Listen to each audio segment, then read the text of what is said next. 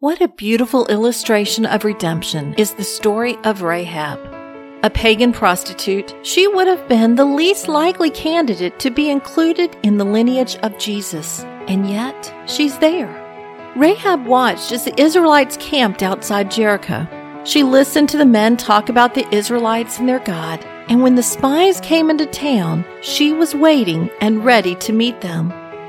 She confessed her faith in their God and asked for their protection for herself and her family.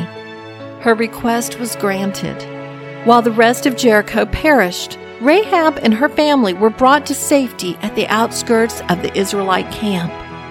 That would have been an amazing rescue story on its own, but the story doesn't end there.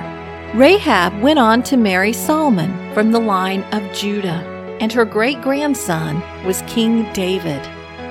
Although Rahab married a godly man, she could have easily been removed from the family records so as to eliminate the embarrassment of having a prostitute included in the family. Instead, the Bible writers wanted to make sure everyone knew she was there. Matthew mentions her name in the genealogy leading to the birth of Jesus.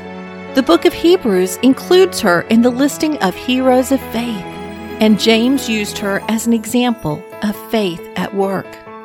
Why did God include a woman like Rahab in the lineage of His Son? So that we might better understand the extent of His saving power. If God could use Rahab, He can use anyone. May we learn from Rahab's willingness to seek Him out, risking her life in order to follow Him in faith. I'm Sharon Wilharm, host of All God's Women. For more stories of women in the Bible, visit allgodswomen.com.